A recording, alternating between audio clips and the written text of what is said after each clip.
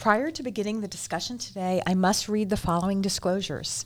Equity investments are affected by market conditions. The intrinsic value of the stocks in which our portfolios invest may never be recognized by the broader market.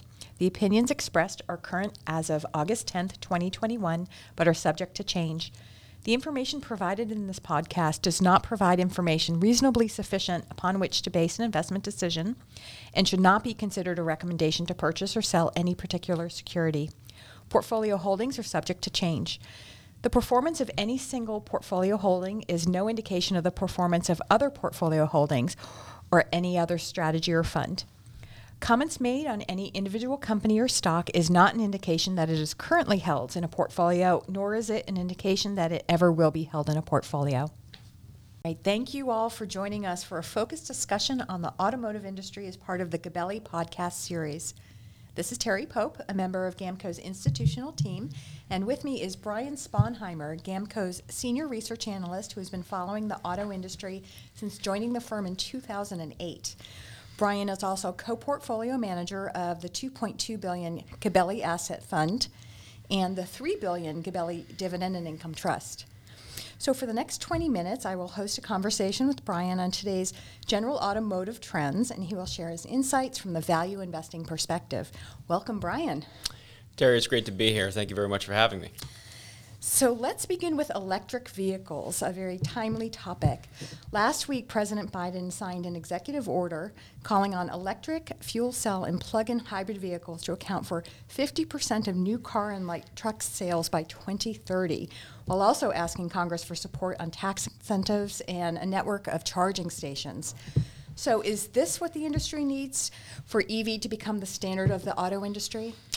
Well, I think it's important to frame this discussion on the numbers that are really at stake here. So in a typical year, the United States sells somewhere between 15 and 17 million vehicles. And so what President Biden is speaking to is really on the order of about 8 million vehicles per year to help transform the fleet, which is about 270 million cars and trucks in the U.S.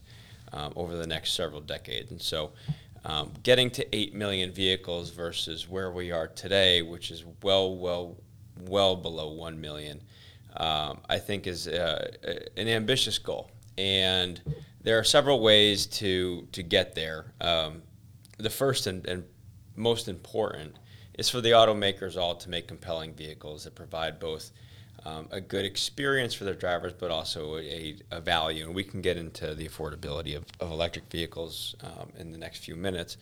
What largely happened before Tesla came along was that consumers were incented to purchase electric vehicles through very generous $7,500 federal incentives to buy an electric vehicle. And then when Tesla came along and with its Model S and really provided, I would say, the first electric vehicle that both was attractive from an aesthetics viewpoint and also a performance one. That really changed the game, and so we've seen this evolve with Tesla over the course of the last 7 or 8 years. But what's really exciting here now is that there are fast followers in the industry, and the amount of new platforms that are coming out, both from a small electric vehicle to the Ford F-150 Lightning, is going to provide consumers with the opportunity to purchase a vehicle that is to their liking, that suits their family, that suits their work needs. So we can get there as a country with the number of vehicles that are going to be put out that should be attractive. So consumer acceptance, is price still impacting the current buy-in and adoption if some great cars are on the circuit? Absolutely. We're in a bit of a unique circumstance right now because of COVID and because of what's transpired over the course of the last year as it relates to auto production, first with factories shutting down in April and May of last year, and then the chip shortage that has subsequently happened over the course of the past 5 months. So we're in a bit of a skewed environment as it relates to the price of a new car in the U.S., which is about $42,000 right now. A new electric vehicle is still, generally speaking, well above that. You can buy a Tesla Model 3 for about that, but the size of the Model 3 is really an obstacle to broader adoption by families of 2 or 3 kids, and there are plenty of those in the country. So you start getting into the $50,000 and $60,000 range for an electric vehicle because the battery costs so much for a larger electric vehicle. And yes, so price does impact adoption, and as we've also seen, tax incentives also matter as well. And so as states have in some cases rolled off their own tax incentives, Georgia being an example, electric vehicles sales have dropped precipitously in areas like that. So then what factors could lead to lower pricing? Cheaper raw materials, quicker to make? I think there are several avenues to make electric vehicles more affordable. One is just simply producing more of them. You gain economies of scale from a production standpoint.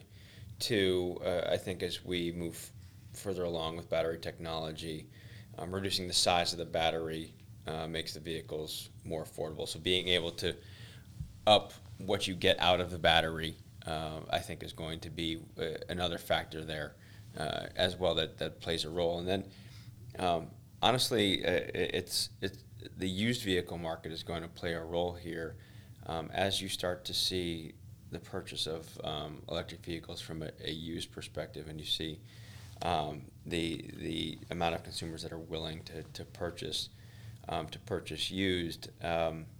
Those may become adopters of new, and this won't factor into affordability, but it will bring a new generation of potential used vehicle buyers, so that will certainly help there. But for right now, we are in a situation where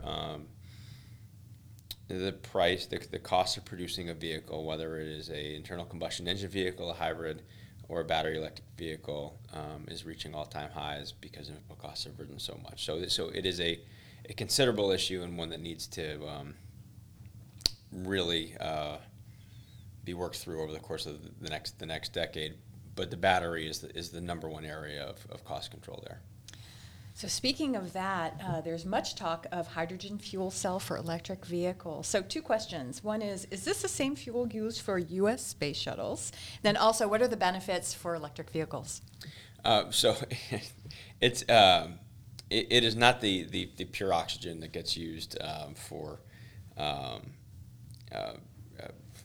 rockets. A fuel cell is an interesting technology, one that's been around for about 20 years, but not one that has been, to this point, been able to be used for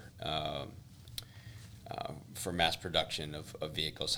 Toyota, in particular, has been a developer of fuel cell technology. And basically, what happens in a fuel cell electric vehicle is that, similar to a battery electric vehicle, electricity is generated to power the wheels, but the electricity is generated from hydrogen and oxygen. The exhaust is nothing but water, and so the principle here is that hydrogen comes in one side of the fuel cell, air in the other. When the hydrogen passes through the fuel cell, and it induces a positive and negative charge that generates electrical current. It then meets the air and produces the water that comes out, and so it is theoretically a very clean technology. It is one that hydrogen is first of all, it's prevalent and it's cheap, but you can also refuel a vehicle that has a hydrogen tank considerably faster than you can through fast charging of an electric vehicle. And we can go back and talk about EVs. Charging is a major sticking point as well there. So that all sounds great. The problem is fuel cell vehicles are incredibly expensive to develop right now. Also, because the consumer adoption, at least the thought process of having a hydrogen bomb in the back of your car is something that's going to be an issue for consumers. Not that would be an actual hypothetical catastrophe that would occur, but everyone has seen the picture of the Hindenburg, and that will be in people's minds before producing a vehicle. The storage of hydrogen is also expensive. you need liquid, you need certain cooling mechanisms that would need to be installed versus just having an AC/DC fast charger for an electric vehicle. So it is a promising technology, one that could really have some major benefits for the commercial trucking market, and one that we're watching as investors for sure. So you spoke earlier about used cars, used electric vehicles. What changes are you seeing for dealers and aftermarket retailers as EVs become a larger part of the vehicle park in the U.S.? So this is going to be a really interesting next decade for the industry. Dealers are typically the first line of offense and defense for their partner manufacturers. And what we're seeing is that in some cases, dealers are starting to change over portions of their showrooms specifically for electric vehicles that are coming. I think the more important thing and the more costly thing for these dealers is that they need to figure out ways to service those vehicles. And that has been a major sticking point for Tesla, which does not have any franchise dealers and has some centralized service capabilities that have, to this point, largely been a bit of an Achilles heel for it from an organizational standpoint. Dealers help promote brand loyalty. Dealers help consumers make their next vehicle decision. If you've had a good experience at the dealer with your new vehicle, you're more likely to rebuy within that brand. If you've had a bad one, then you're likely to shop elsewhere. So the EV world is going to have a dramatic impact on those dealers and where their capital gets put. For the better part of the last 20 years, a lot of the dealer capital would have been put back into the showroom. Now that is going to need to go towards the parts and service, the back office functions, if you will, of a dealer from a vehicle service perspective. So, over the past year, I've heard you talk a lot about companies permanently reducing costs and accelerating changes as a result of the pandemic. And a lot of the businesses you own obviously benefited. Can you give us an update on those trends and how durable are they? Sure. So, a year ago, we were coming out of an April and May period where effectively zero vehicles were produced in the U.S. Everything was shut down, and workers were furloughed, factories were shut, and it was a very, very dark and difficult time for an industry that I guess fortunately had already been through the trauma of the General Motors and Chrysler bankruptcies in 2008 and 2009. So there was already some restructuring and some leaning out that had taken place, and they were better prepared to take a great deal of cost out. Unfortunately, most of that was on the human capital side. What happened in the months that followed is that as vehicle production came back online, the types of vehicles being sold were the highest mix, the highest content vehicles that the automakers could make. So very expensive cars and trucks. That allowed them to bring back workers in an appropriate way, where they're generally speaking just about as well staffed as they have been in the past. I think some of the things that have transpired in the interim through stimulus measures have created some labor volatility as it relates to keeping workers, which has been an issue that's been raised on second quarter conference calls. But by and large, a lot of those costs have come back. And unfortunately, with those costs have come the inflationary pressures from raw materials, from logistics issues as it's related to shipments from China, and the overarching issue of the chip shortage that has really impacted light vehicle production for the better part of the last 5 months. So, talking about change in the industry, do you see the pace of financial engineering and M&A activity picking up, which would be a tailwind for the way that GAMCO Value invests?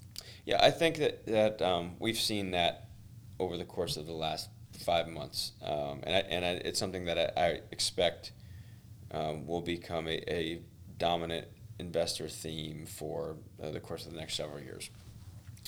We've got some really interesting dynamics as it relates to new entrants into the industry, whether it is on the electric vehicle side, whether it is active safety, whether it is participants that take place within auto retailing that are attempting to disrupt how cars are bought and sold. And so we've seen financial engineering, first of all, through SPACs within the industry as a way to take public companies in a cost-efficient manner. That's had a major impact within the automotive industry. But we've also seen legacy automotive manufacturers, suppliers, and participants look to acquisition as a way to grow within areas like the electric vehicle space. And what's happened is that you have a number of companies, like Dana, which is out of Maumee, Ohio, that are able to effectively transform who they are in real time, growing within the electric vehicle space, the electric mobility space, while at the same time having their legacy internal combustion engine businesses provide the cash flow to help them grow on the other side. So there's this symbiotic relationship between the internal combustion engine portion and the growing electric vehicle piece, which I think is really exciting. We're seeing it in active safety. We now have somewhat of a bidding war between Magna and Qualcomm for Veoneer, which was spun out of Autoliv a few years ago. The German supplier Hella is allegedly up for sale. So that there's a lot going on within the space from an M&A perspective that's really exciting. And again, you mentioned how we invest, where we're looking at private market value, which is the value that an informed industrialist would pay in an arm's length transaction for a company. And so we see these areas where the puck is going, so to speak, and I think we're well positioned in a number of those areas as we move forward towards this electric future. And do you think battery technology is really driving companies to look for more M&A opportunities? Absolutely. I think the battery is the one area that where automakers are looking to derive the most value. One, it's going to be the most expensive portion of the vehicle, and so any time that you can take out costs and improve battery efficiency there, that's going to naturally add to the margin that you're going to be able to get from a vehicle. At the same time, too, from a performance standpoint, if you're really looking to differentiate from an electric car perspective, the amount of miles that you're getting from that battery, the amount of or how fast it takes to charge that battery, those are all factors that are really going to matter to the consumer. As it relates to the suppliers, which is really where we do most of our investment work, they're looking to develop technologies to help those automakers increase vehicle density, increase the amount of power that they're able to get from their batteries, increase the capabilities as it relates to charging those vehicles, keep those batteries cool, battery thermal technology. And I've got a call in 20 minutes with a company that's able to take some of the technology that they've used in heating seats and cooling seats and apply that to thermal technologies for batteries. It's a really exciting time to see these crossover technologies. So it is an area, going back to your original question, where we see the battery as really kind of the focal point of investment for both the suppliers and the automakers alike. So thinking back pre-pandemic, we did see shares of industrial-related companies challenged by a number of non-COVID-related issues. And this resulted in dislocation between price and what we view as their private market value. An example would be in early 2020, the trade brinksmanship between the U.S. and other nations, most notably China, drove investor uncertainty for supply chains. So what is the state of the supply chain today for U.S. auto industry, and what potential offsets do you see in the future? Right now, I would call the supply chain fragile. there are a couple of competing factors that are causing serious disruptions on a global level within the auto industry.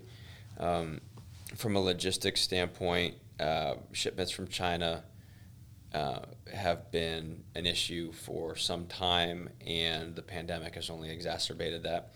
And for an industry that runs effectively what's known as just-in-time manufacturing, where parts come in the door on one side of the factory and then are moved within an hour into the line, when you combine the logistics issues and the lack of predictability there with the chip issue that has affected predominantly the auto industry, but consumer electronics and a host of other industries, when there's a lack of predictability within an automaker's production board, it causes disruption through the entirety of the tens of thousands of suppliers that provide parts for the auto industry. So it's been a very challenging period, and you have pockets where there's this accordion effect where their plant can have no parts that it needs, no critical parts that it needs, and then a shipment arrives, and so production is sped up, and a bunch of vehicles are made that day, and then they run out. And now the next time, one set of parts comes in, the supplier needs to air freight, their bearings and widgets into that and that air freight costs a fortune.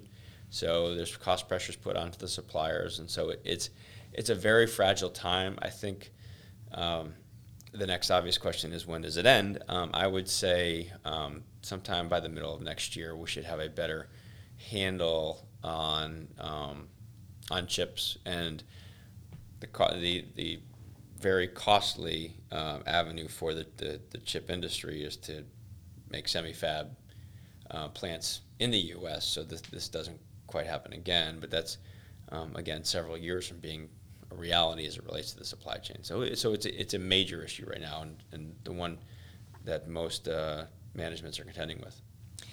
So as we move to a greener future, any supply chain risk in today's current climate?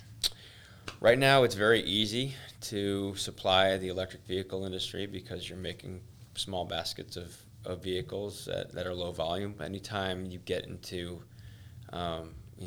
thousands of vehicles becoming hundreds of thousands of vehicles, becoming millions of vehicles, this will be an unprecedented change, and so I expect there to be what I'd call a nonlinear progression to efficiency within production.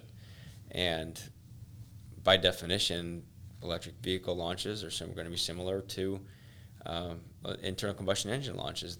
There are always issues with vehicle launches, and so it's going to be a major challenge for the automakers to have a smooth transition to we'll call it a greener future, but an electric future. So the infrastructure bill, will this help or hurt the auto industry? Any changes you foresee? Well, there was a good amount, I believe it was $55 billion for five.